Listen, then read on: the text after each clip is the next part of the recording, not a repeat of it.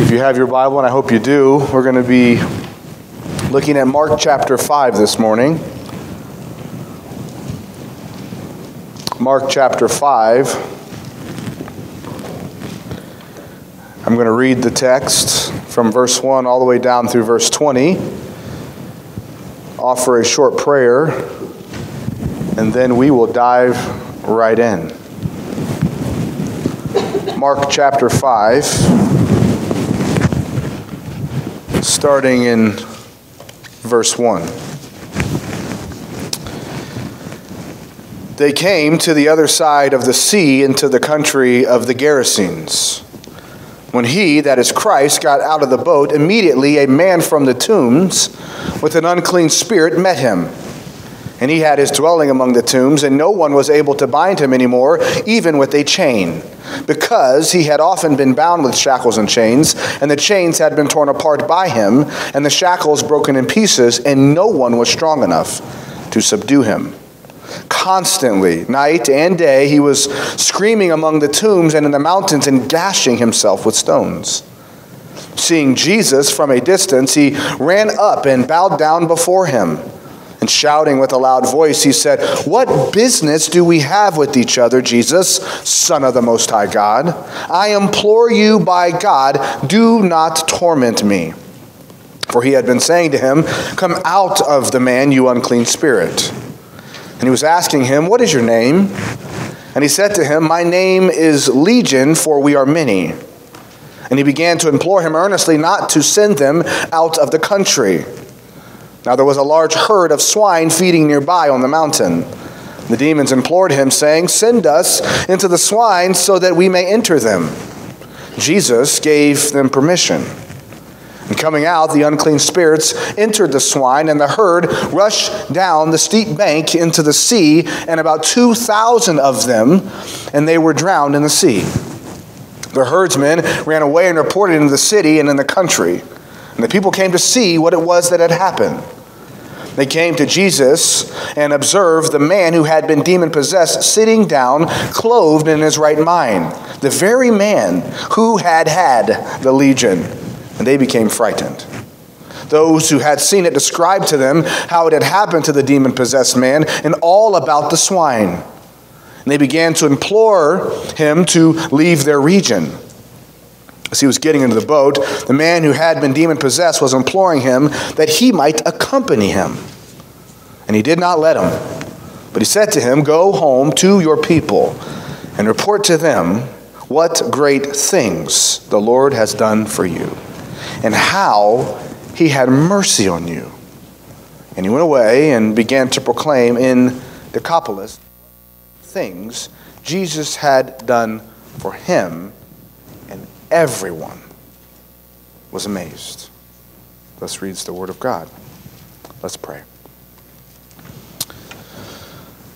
Lord, I pray for the physical strength and spiritual energy to preach your word with fidelity, with clarity, with urgency, with relevancy, with humility, and with liberty.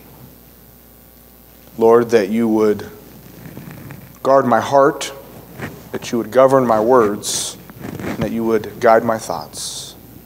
Edit in what you want in and edit out what you want out. And may the gospel fall on good ground today, I pray. In Christ's name, amen. Screams pierced the air in the rural village of Laos. A pastor who was visiting the village headed toward the loud cries to find out what was happening. He was surprised to see a 16-year-old boy chained to the wooden floor of his family's home. "What happened to your boy?" he asked the parents. "Why is he chained up?" The parents looked sad. "Our son has been sick for many years," his father said. "He becomes normal for several hours, but then he loses his mind again several times a day," his mother said. The parents had spent all their money trying to find a cure. But the situation steadily had gotten worse until they reluctantly decided to leave their son in chains all the time to prevent him from harming himself and others. He had been bound to the wooden floor for the past 6 months. What do? Put yourself in the pastor's shoes. What do you say? How do you wipe away their tears? How do you provide hope? How do you carry the cares of your people? How do you explain to the parents that God has a purpose, all the while knowing that it is more important to their hearts that you are there and will be there? Now put yourself in the parents' shoes. I mean, they're heartbroken. This would have been a devastating blow to them, to the father in particular. I mean, it was his only son. Where do you turn? Mark 5:25 says, you've already endured so much at the hands of many physicians and have spent all that you have, and yet there has not been any help at all, but rather things have grown worse. Now put yourself in the boy's shoes. Or maybe better put yourself in his chains. Now ask yourself, where is the cure?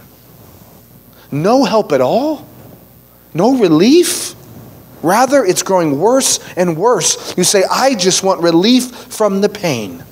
I just want relief from the suffering. We find a similar story in Mark chapter 5, don't we? In fact, it is the most extreme case of demon possession and suffering you will find in all the scriptures.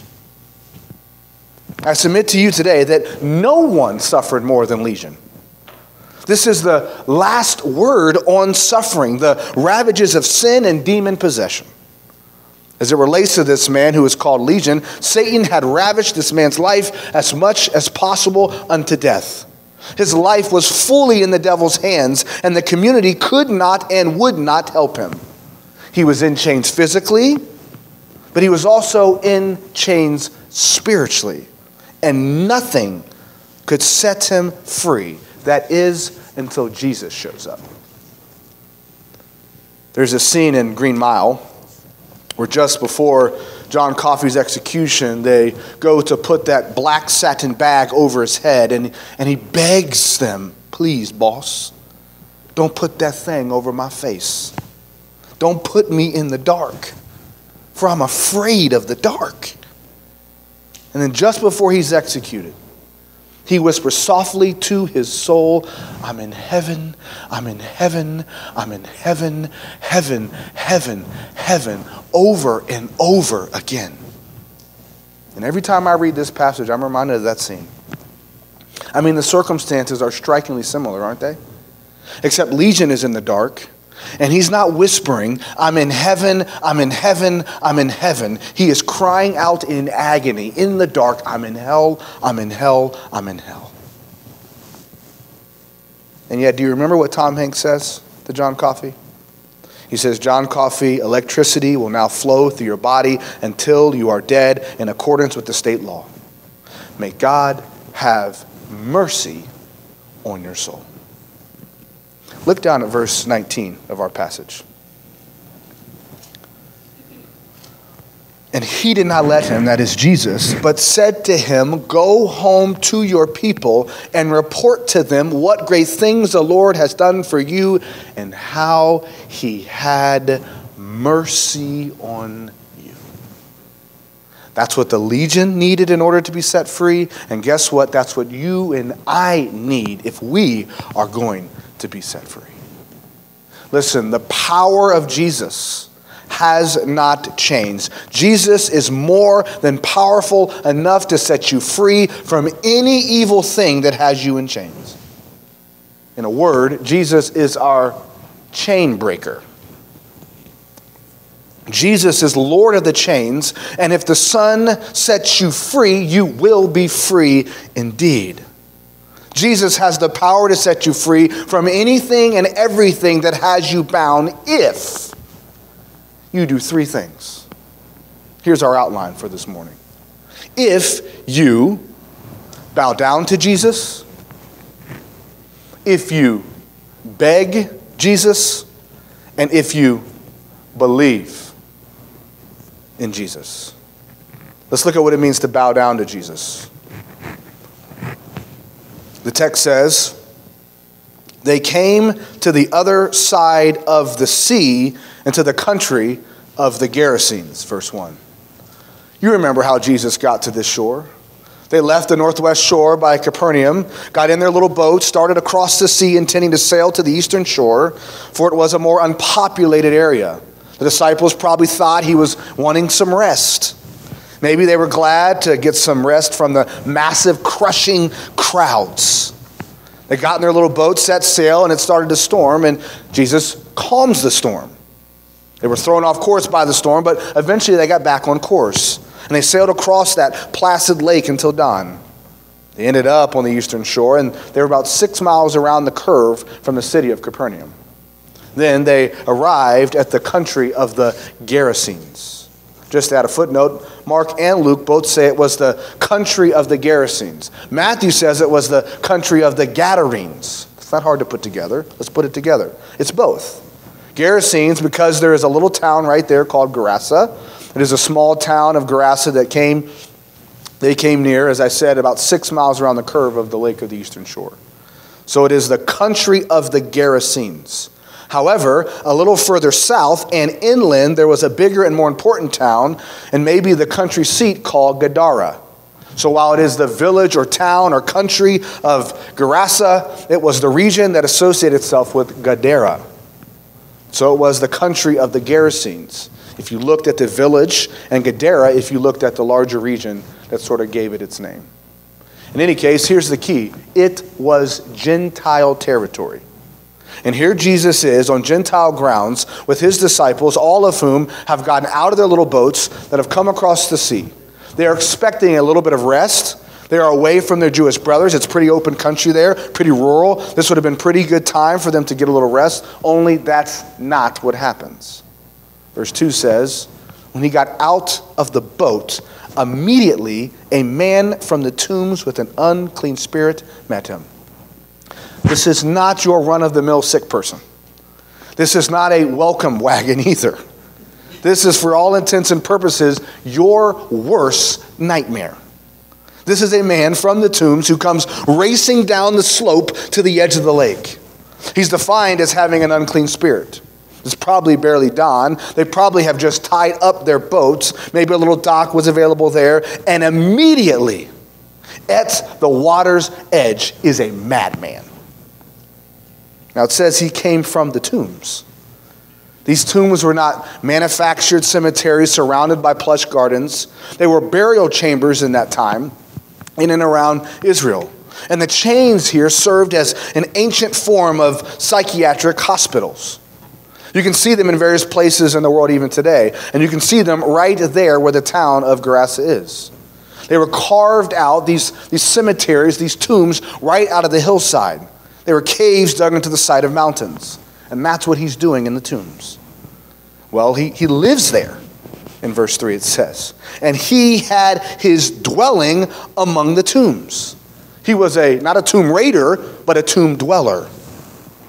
In ancient times, this would be the typical terror of a demon-possessed, deranged person.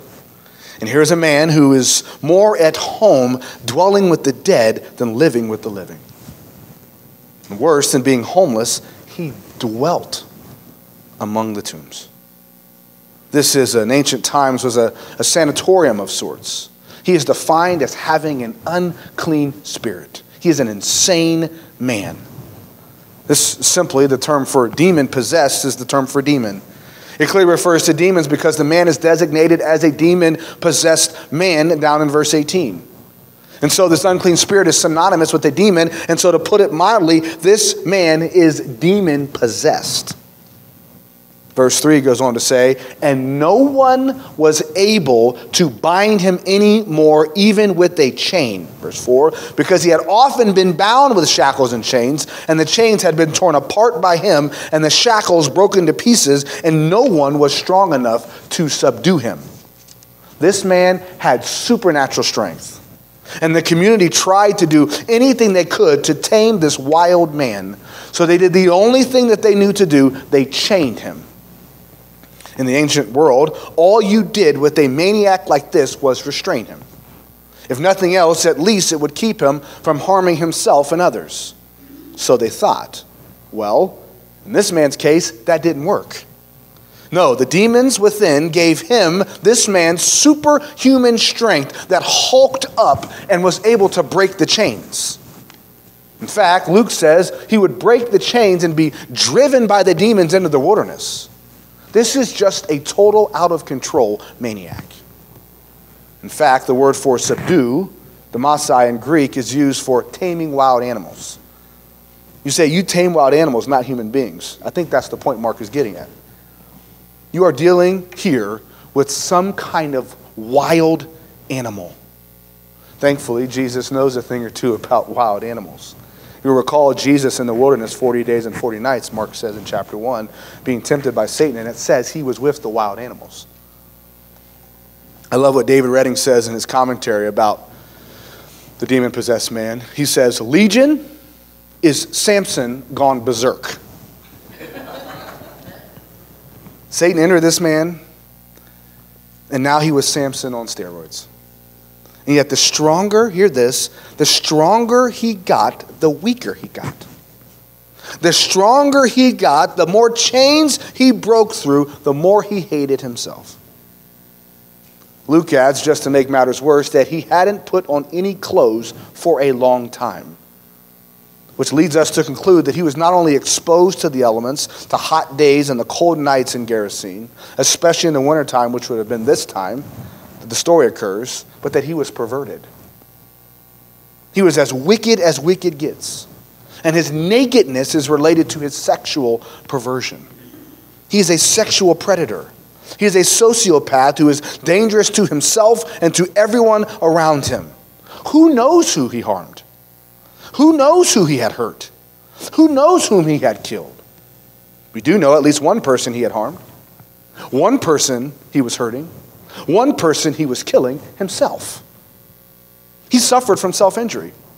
Verse 5 says that constantly, day and night, he was screaming among the tombs and in the mountains and gashing himself with stones. He's sleepless. He's restless. He's wandering in and out of the tombs, in and out of the mountains. He was driven into the desert by demons, tormented, tortured, and turmoiled. This is a living hell for this man. This man was completely subsumed to demonic power and presence. Seemingly nothing good can come out of this. Nothing good, nothing left, nowhere to turn. And desperate for relief, he grabs stones and begins hacking himself to pieces. He hacks away at his flesh with stones. He's a cutter. In fact, in Matthew 8:28 says, and no one could pass by that way because he was extremely violent. He was violently cutting himself and anyone who would dare to draw near to him. There is no one like this in Scripture. There are more demons in this man than there are people in that country. But notice it says, anymore.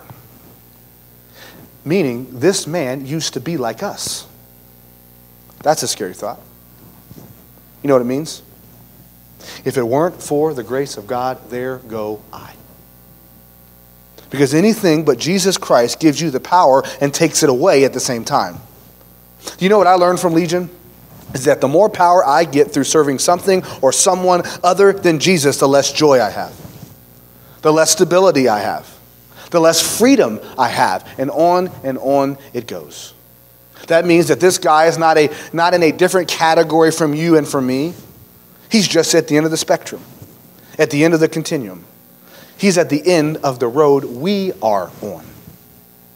May I submit to you that the underlying reality here is true of every single person that does not know Jesus. C.S. Lewis, in his book Surprised by Grace, describes his before Christ life this way. He says it was a zoo of lust, a barrelum of ambition, a nursery of fear, a harem of fondled hatreds. He concluded, my name was Legion. And that's the testimony of every single person who has not bowed down before Christ. This is how evil works. In fact, in the life of the believer, this is what sin does, isn't it? Sin causes us to gash ourselves with stones until our blood runs. Sin always pushes us towards our destruction. The stones cry out, no one loves you, God hates you, stress more, you're alone, you're lost, so go for blood. Just go ahead, hack yourself to pieces, gash yourself. Or we drink to numb the pain.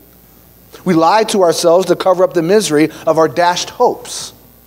We say, don't tell me I'm not free. Don't tell me I'm not free. I can free myself from anything that you try to bind me with. Except, of course, we can't free ourselves from what is within. Sin is always self-destructive. And so we feel shame, isolation, and hopelessness. It's one of the devil's favorite strategies, isn't it? And so we gash ourselves. It's whatever we love so much that it gashes us to achieve it. It's like the tyrant who summoned one of his subjects into his presence and ordered him to make a chain. The poor blacksmith, that was his occupation, had to go to work and forge the chain. When it was done, he brought it to the presence of the tyrant and was ordered to take it away and make it twice in length. He brought it again to the tyrant, and again he was ordered to double it. Back he came when he had obeyed the order, and the tyrant looked at it, then commanded the servants to bind the man hand and foot with the chain he had made and cast him into prison. That's what the devil does with us. He makes us forge our own chain and then binds us hand and foot and casts us into outer darkness.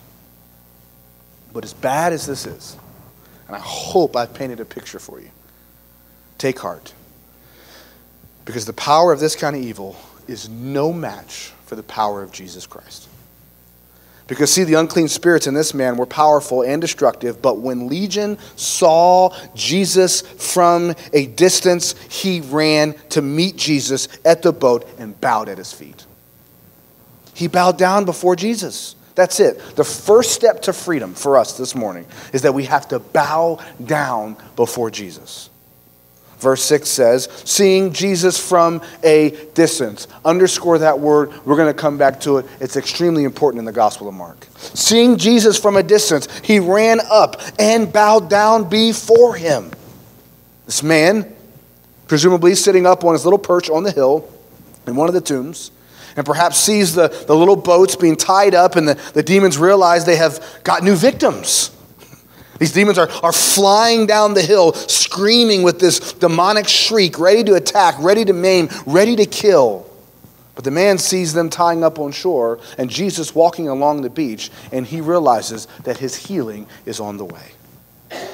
And so here he comes, flying down the hill. He comes running to Jesus and sees Jesus for who he really is. And he's in a hurry to get there, but not to do him harm. This man is attracted to Jesus. He's a magnet for mercy. He doesn't walk and say, oh, this is interesting. No, he runs to Jesus. Notice this. This man is on his way to healing because it says he bowed down before him. It's the word proskuneo in Greek, and it means to worship. It means to demonstrate submission, to show respect for someone greater than yourself. This man falls face first at the feet of Jesus. This is the posture of worship. He's now subdued. He falls prostrate at the feet of Jesus. Now, the demons have no interest in worshiping Jesus, but this man sure does. No one could control him. No one could restrain him. No one was able to bind him. No one was strong enough to subdue him. But the presence of the Lord Jesus cuts him at the knees and flattens him like a pancake. This may be the first time that this man has laid down in days. You see, the man chooses to worship. For you and I, worship is a choice. And even when things are out of control, when life is spinning out of control, you must go to God and worship. And this man goes all the way. He goes all the way to God. Not so that Jesus would strike him. Jesus is not some ancient prototype, Dr. Kevorkian. Legion is not proposing Jesus perform the first mercy killing to end his misery. No, he is worshiping God in the middle of his suffering, hoping for a mercy healing. This man bows to Jesus. This man worships. Let me ask you, What do you do when you know there's nothing you can do? What do you do when your life is falling apart? It's easy to worship God when the sun is shining, but what about when the darkness is descending? This man tore his chains, gashed himself with his face in the dirt. Legion, worship God. You can worship God with a broken heart. Do you know that? Can you worship God in chains? Can you worship God in the tombs? Can you worship God in the desert? By the way, this God has a name, and his name is Jesus. In fact, what do the demons call him? In verse 7. They call him the Son of the Most High God. Which leads us to the next key that unlocks our chains.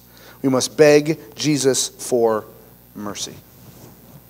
Verse 7 says, and shouting with a loud voice, he said, what business do we have with each other, Jesus, Son of the Most High God? I beg you, by God, do not torment me. This is the mark of someone who has met the real Jesus. You recall in verse 2, a man from the tombs with an unclean spirit met him. And here in verse 7, we see the next step to healing, the key to unlocking our freedom. This man comes running to Jesus. He sees Jesus for who he is. And did you notice this? This man is on his way to healing because he not only runs to Jesus and bows down before him, but then he screams at the top of his lungs, what do you want from me, Jesus? Son of the Most High God, swear to me, is literally the words, by God, that you will not torment me. This man kneels down and says, I think you're going to kill me. Because when you get near Jesus, you sense what the legion sense. That is, Jesus is in absolute authority. He is the Most High. He is the judge of all the earth. And he has the power, not just to destroy you physically, but even more scary, to destroy you spiritually. He recognizes the dual nature of Jesus. He sees him for who he really is. He is the God-man, truly God, truly man. The name Jesus affirms the humanity of Christ. Jesus, Son of the Most High God. Son of the Most High affirms the deity of Jesus Christ. It's a glorious title for God in the Old Testament, and it usually goes like this: the Most High God, possessor of heaven and earth. And that is this man's recognition, that Jesus was the Most High God. But it doesn't stop there. In fact, here latent within the man's confession is an allusion to the triunity of God. It's a reference to both God the Father and God the Son. He says God the Father is the Most High God. This is the true God and God the Son. He says this is the true God, distinguishing him from the false gods that got him pinned down. And Jesus is the Son of the Most High God. He is God in flesh, veiled in flesh, the Godhead see, hail incarnate deity. Jesus is the Son of God. He's the Lord over all principalities, all powers, all rulers of this present world, all rulers of the darkness. He is the sovereign and has authority to control everything, to execute everyone, to internally incarcerate you in the lake of fire. And yet, I love this, he's merciful. And he recognizes this. This man has the audacity to beg Jesus. This man has audacious faith. I mean, it's almost as if he is ordering God not to torment him. And this is where it gets really practical. Because when this man sees Jesus, he says to him, don't hurt me. The word for hurt me or torture is basileus in the Greek. It's the worst possible kind of experience. It's torture. And that's what the devil does, doesn't he? He's showing us what the devil always does to us. Don't kid yourself about Satan. Demonism is neither funny nor phony. The devil will show you the sovereignty of Jesus. The devil will show you plenty of Jesus. He will let you experience the power of Jesus. He'll even let you see your need to obey Jesus, but he will never let you see the mercy of Jesus. He will never let you see the grace of Jesus. The devil will let you see the power.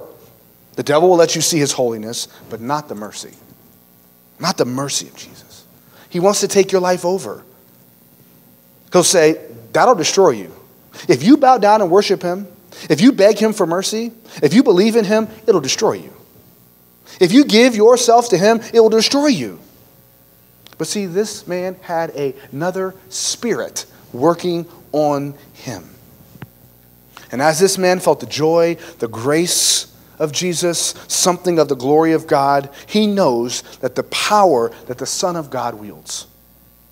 His power is so great that if you beg him, if I beg him for mercy, no matter how demonized you are, he will give it to you. And that's the point. The point is, Jesus shows him mercy. Here is the mercy healing he had been longing for. Because if you look carefully at verse 8, we are told, Jesus had been saying to him, come out of the man, you unclean spirit. Notice how Jesus does exorcisms.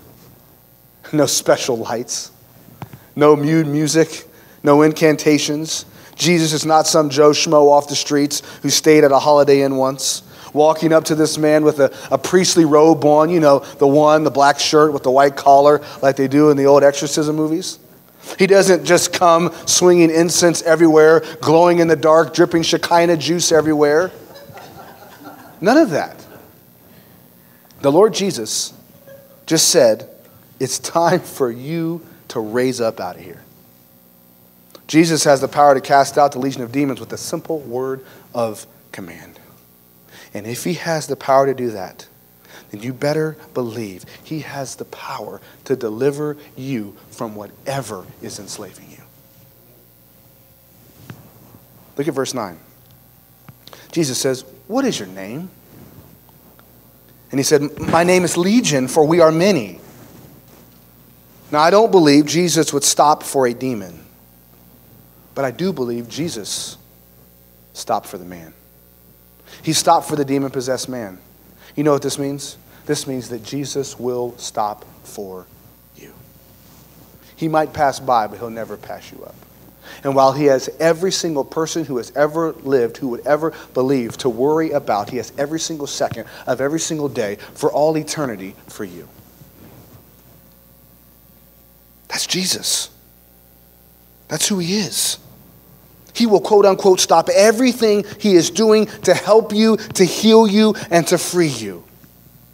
He has every single person who has ever lived to be worried about, but he has every single second for you, to stop for you. Jesus stopped and slowed everything down for this exorcism. He slowed it down for the man. He stopped the demons in their tracks, and Jesus Christ shows mercy to the man. Because you see, at some points it says, the man says. And at other points it says, the demon said. If you look carefully at verse 10, it says, he begged him over and over again. And he says, do not torment me. This is not the demons talking. This is the man begging Jesus not to torment him. Legion is begging Jesus, literally begging him many times over. He said to him, my name is Legion, for we are many. He begs him. You see that word them in your Bible? In verse 10, some manuscripts actually have him, which makes more sense because it's the man who is demon-possessed that is talking to Jesus. It's the man who's begging Christ. And it's amazing what Jesus does next. Let's look at what happens. Verse 11 says, now there was a large herd of swine feeding nearby on the mountain, and the demons implored him, saying, send us into the swine so that we may enter them. Verse 13 says, Jesus gave them permission? What? And coming out, the unclean spirits entered the swine. And the herd rushed down the bank into the sea, about 2,000 of them, and they were drowned in the sea. Now, undoubtedly, you're probably wondering, why in the world would Jesus give them, the demons, permission to be sent into the swine so that they may enter them? And inevitably you'll ask me, why did they go into the pigs? I'm happy to report I have no idea why they went into the pigs. I'm not in the business of interacting with demons very often. I have no idea why Jesus permitted them to go into the pigs. But let me give you a few thoughts to think about. The first thought is this. There are two exchanges in this passage. One of them where Jesus gives someone permission to do something. That is the demons. And how does it end for them? Very badly. But there's another instance in this story where the man begs Jesus that he might accompany him. He's like, I don't want to stay with these crazy folk. I'm a changed man. I want to go with you. And Jesus says, no. How does it end for him? Very well. I think we're seeing the authority of Jesus on display. And if we're saying, I don't know why he would send them into the pigs, maybe there's a crucial element that we're missing in the plan of God. Jesus knows what he's doing. There's another way. This is conjecture. This is subjective, but I think it's fair play because it's a great connection in Scripture. So turn to Isaiah 65.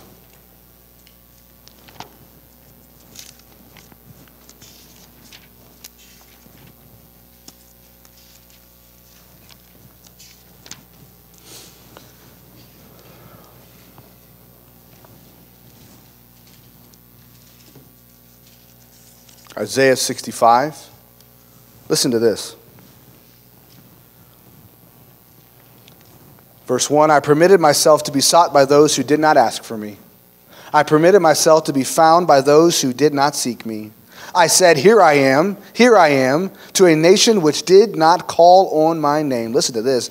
I have spread out my hands. What kind of picture is that?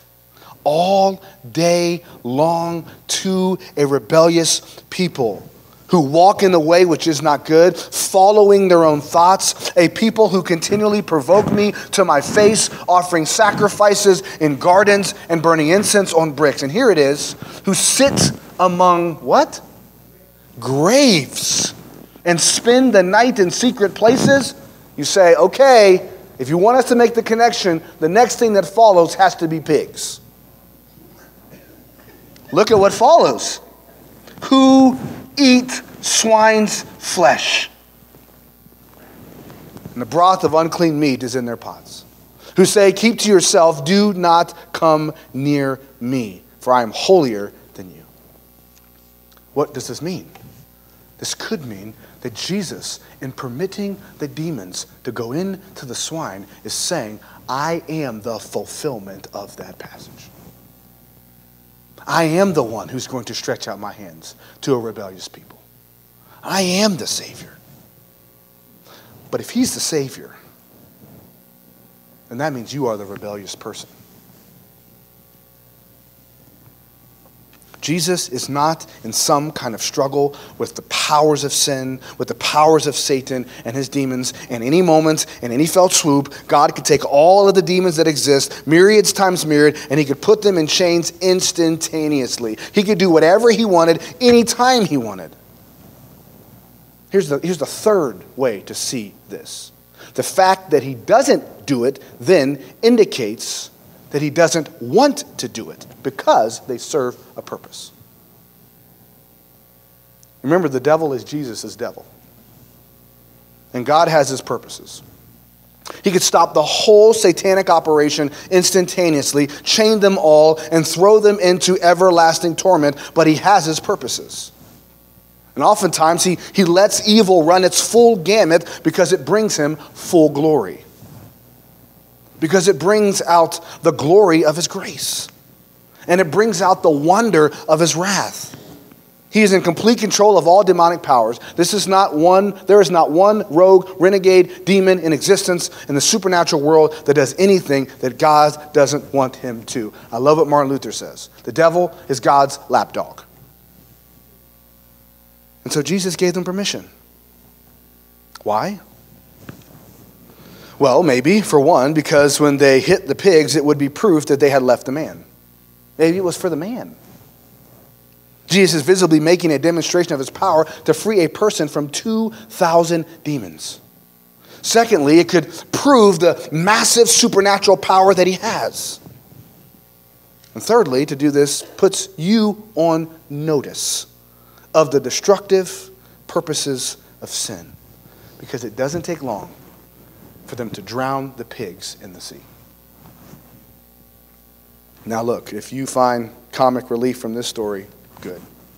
But be warned, because lest we end up like the man in Matthew chapter 12, where it says, now when the unclean spirit goes out of the man, it passes through waterless places seeking rest and does not find it. Then it says, I will return to my house from which I came. And when it comes, it finds it unoccupied, swept, and put in order. Then it goes and takes along with it 7 other spirits more wicked than itself. And they go in and live there. And the last state of the man becomes worse than the first. Be warned. What you have to do, here's very practical application. What you have to do is you have to think of your soul as a room. When you are in sin, that room is full of dark forces, maybe even demons, dark people, and darkness. And there are 3 ways to get rid of the darkness in your soul. First, you have to, as C.S. Lewis says, imagine yourself as a living house. And God comes in to renovate that house. And at first, perhaps you understand what he's doing. He's getting the drains right. He's stopping the leaks and so on. And so you know the job's needed doing, and so you're not surprised. But after a while, he starts knocking the house around in a way that hurts abominably. And he does not seem to make sense. And you say, what on earth is he up to? And the explanation is he is building quite a different house than the one you ever thought of.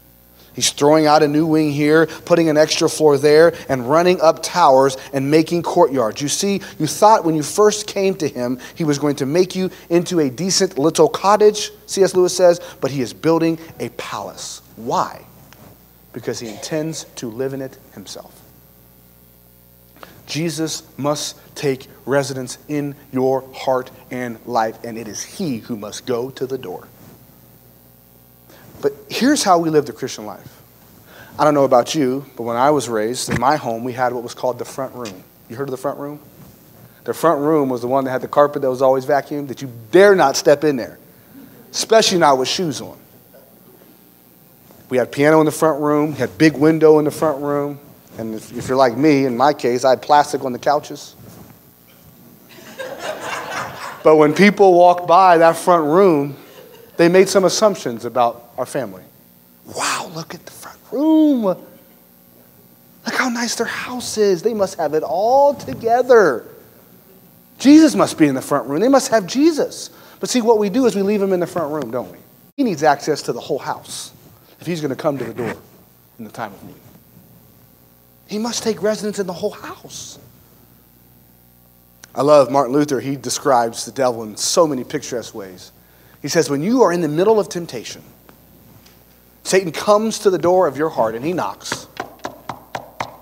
Guess who comes to the door? Jesus Christ. The devil says, is Martin Luther here? Is Chaz here? Jesus says, nope, he no longer lives here. I do. And it's when the devil sees his hands and his side, he flees immediately.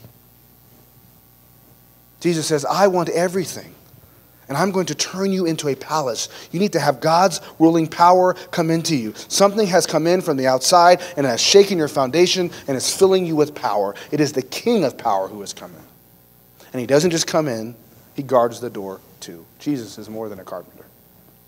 Secondly, you have to cast it out. You have to fight it with every fiber of your being. You have to resist it. You have to reject it. You have to renounce it.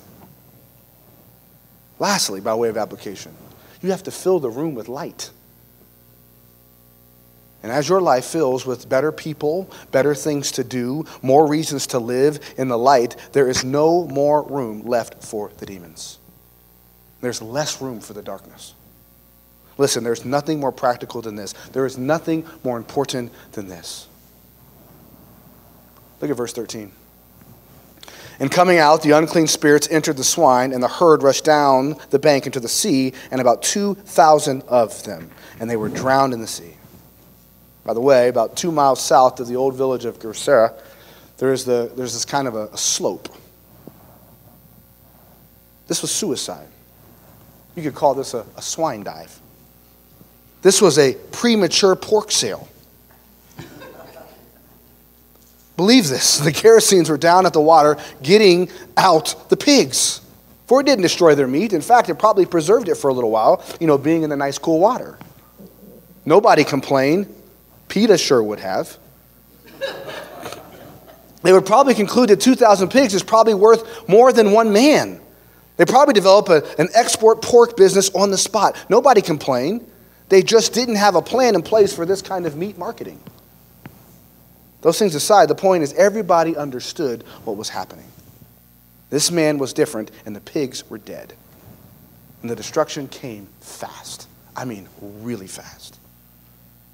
And that means so did the deliverance.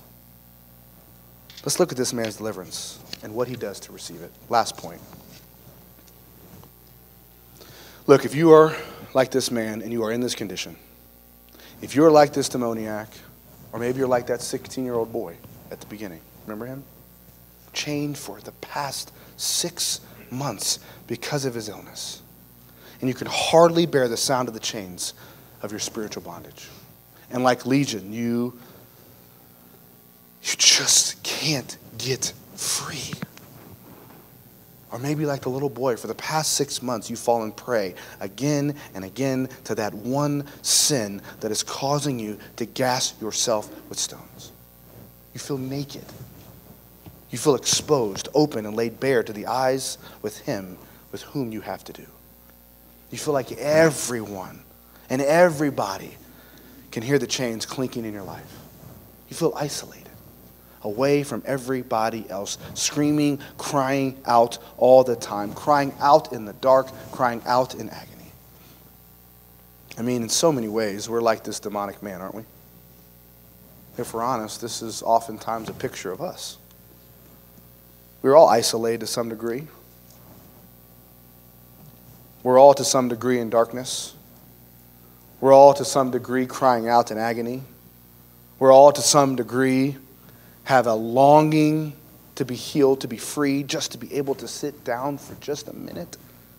We just pace and pace and pace and pace and pace in our sin. We all want to be clothed and sane again. You know what we have to do? We have to believe in Jesus Christ. We have to run to the cross. There's a phrase in verse 6 which says, seeing Jesus from a distance. He ran up, he bowed down before him. That phrase, from a distance, I told you we'd come back to it, is a Leitwort in the Gospel of Mark. In my doctoral studies, I had to try to learn German. You know what your doctor teaches you? How much you don't know. And in German is like Greek. It's all Greek to me. But I know this one word, Leitwort. It's a key word in the Gospel of Mark. And as one author argues, apomacrothane, that's the word, from a distance, is the key to unlocking the purpose of the book. It shows up again in Mark chapter 15 and verse 40. And the text tells us that in that lonely hour, a group of women were watching the crucifixion, here it is, from a distance. In a sense, they are given a stance towards the cross that we can share. They stand in wonder before the God who has come close to us in the cross of Jesus Christ, and to live in hope for the better things to come. Now, to be clear, I don't think the Legion had the cross in mind, but I do believe Mark does. More importantly, Jesus surely does. Mark says you have to run to the cross in faith in Jesus Christ. You have to believe in Jesus. You have to see Jesus looking down at you and saying, I forgive you. I've come to free you. I've come to give you mercy. You say, how? No way. It can't be that easy. You're right, it isn't. Because for Jesus to forgive you, for Jesus to heal you, for Jesus to free you, he had to be stripped naked. He had to be imprisoned. Jesus Christ was isolated and crucified outside the gate. Jesus Christ cried out in the dark, my God, why have you forsaken me? He did it for you. See him chained and nailed to a piece of wood for you. You see, he's able to heal the little boy. He's able to heal the demoniac. He's able to heal you because he took your place. Jesus could come into this man's life and heal him because Jesus Christ went to the cross and died for him and paid the penalty and took all those things on himself. He bore them himself. He was stripped so that we could be clothed. He was thrown into the deepest despair and agony so that we can know God's love and forgiveness and inner quietness. He too was placed in a tomb. You see, for Jesus to free you from your chains, he had to put himself in them. And while Jesus' name wasn't Legion, he did have 12 legions of angels at his disposal. But you know what it says? But then how will Scripture be fulfilled? Here's Jesus Christ surrounded by legions of angels, but Jesus does not call on them. Those legions do not save him. Do you know why? Because Jesus came into the world to die for us so that we who are in chains can be free. He was executed so that we will not have to be. He was plunged into the darkness. Remember, darkness came down. And as he did it all so that we could be brought into the light. That's the reason why you and I can be forgiven. That's the reason why you and I can be clothed and in our right minds. Because Jesus Christ came and took our darkness. There's only one God in the history of the world that was ever gashed with stones for you, and his name was Jesus Christ. He was bound in shackles and chains. He was broken to pieces. All of those legions of angels didn't help him because he did it for you. Jesus knows what it's like to be among the tombs, except he didn't live among them. He was laid in one for you. Because, see, he knew the only way to bring Legion out of the tombs was to put himself in one. He knew the only way to cast out the demons was that he was going to have to go to the cross and be drowned in the sea of your sin. He knew what it would cost him to save us from death. He felt the chains of death literally closing in on him as he cast out the demons from the man. And so, what does all this mean? What do we do in response to Christ's mercy? He says it. He says, go home to your people and report to them what great things the Lord has done for you and how he has had mercy on you. That's what we must do. Let's make a couple of applications as we close. Just list them out pretty quick. First, for the Christian, on the other side of freedom, we must expect struggles with unseen forces. As Christians, we fight on the front lines of an invisible war. Chuck Swindoll says, there is no truce in the invisible war. Demonic activity is both real and relentless. There is no R&R for Satan's army. These soldiers work around the clock 7 days a week, 52 weeks a year, year after year. We must expect struggles with unforeseen forces. Second, we must stand firm in the full armor of God. We must equip ourselves in the full armor of God. I call this divine equipment. Third, we must exercise our faith through prevailing prayer. I love that word prevailing. It's a wartime word. Listen, don't underestimate the power of prayer. I love what one pastor said. When we work, we work. But when we pray, God works. Jim Elliot said, the saint who advances on his knees in prayer never retreats. D.L. Moody wrote a book, Prevailing Prayer. And he says, what makes our prayers triumph instead of fail is that it is believing prayer. The reason Christians don't prevail in prayer is because we don't do it. And if we do it, it's not believing prayer. Number 4. We must engage in battle through taking every thought captive to Jesus Christ. That's 2 Corinthians 10. We are engaged in a battle, not for our bodies, but for our souls, i.e. our minds. And Satan is constantly engaged forever, bent on our destruction. We must defend ourselves in Christ by taking every thought captive to Christ. Since Satan makes our mind his battlefield, our best defense is to surrender our thoughts to Jesus Christ and ask him to guard and protect us. When we release ourselves to our all-powerful Lord, he takes charge and Satan backs off.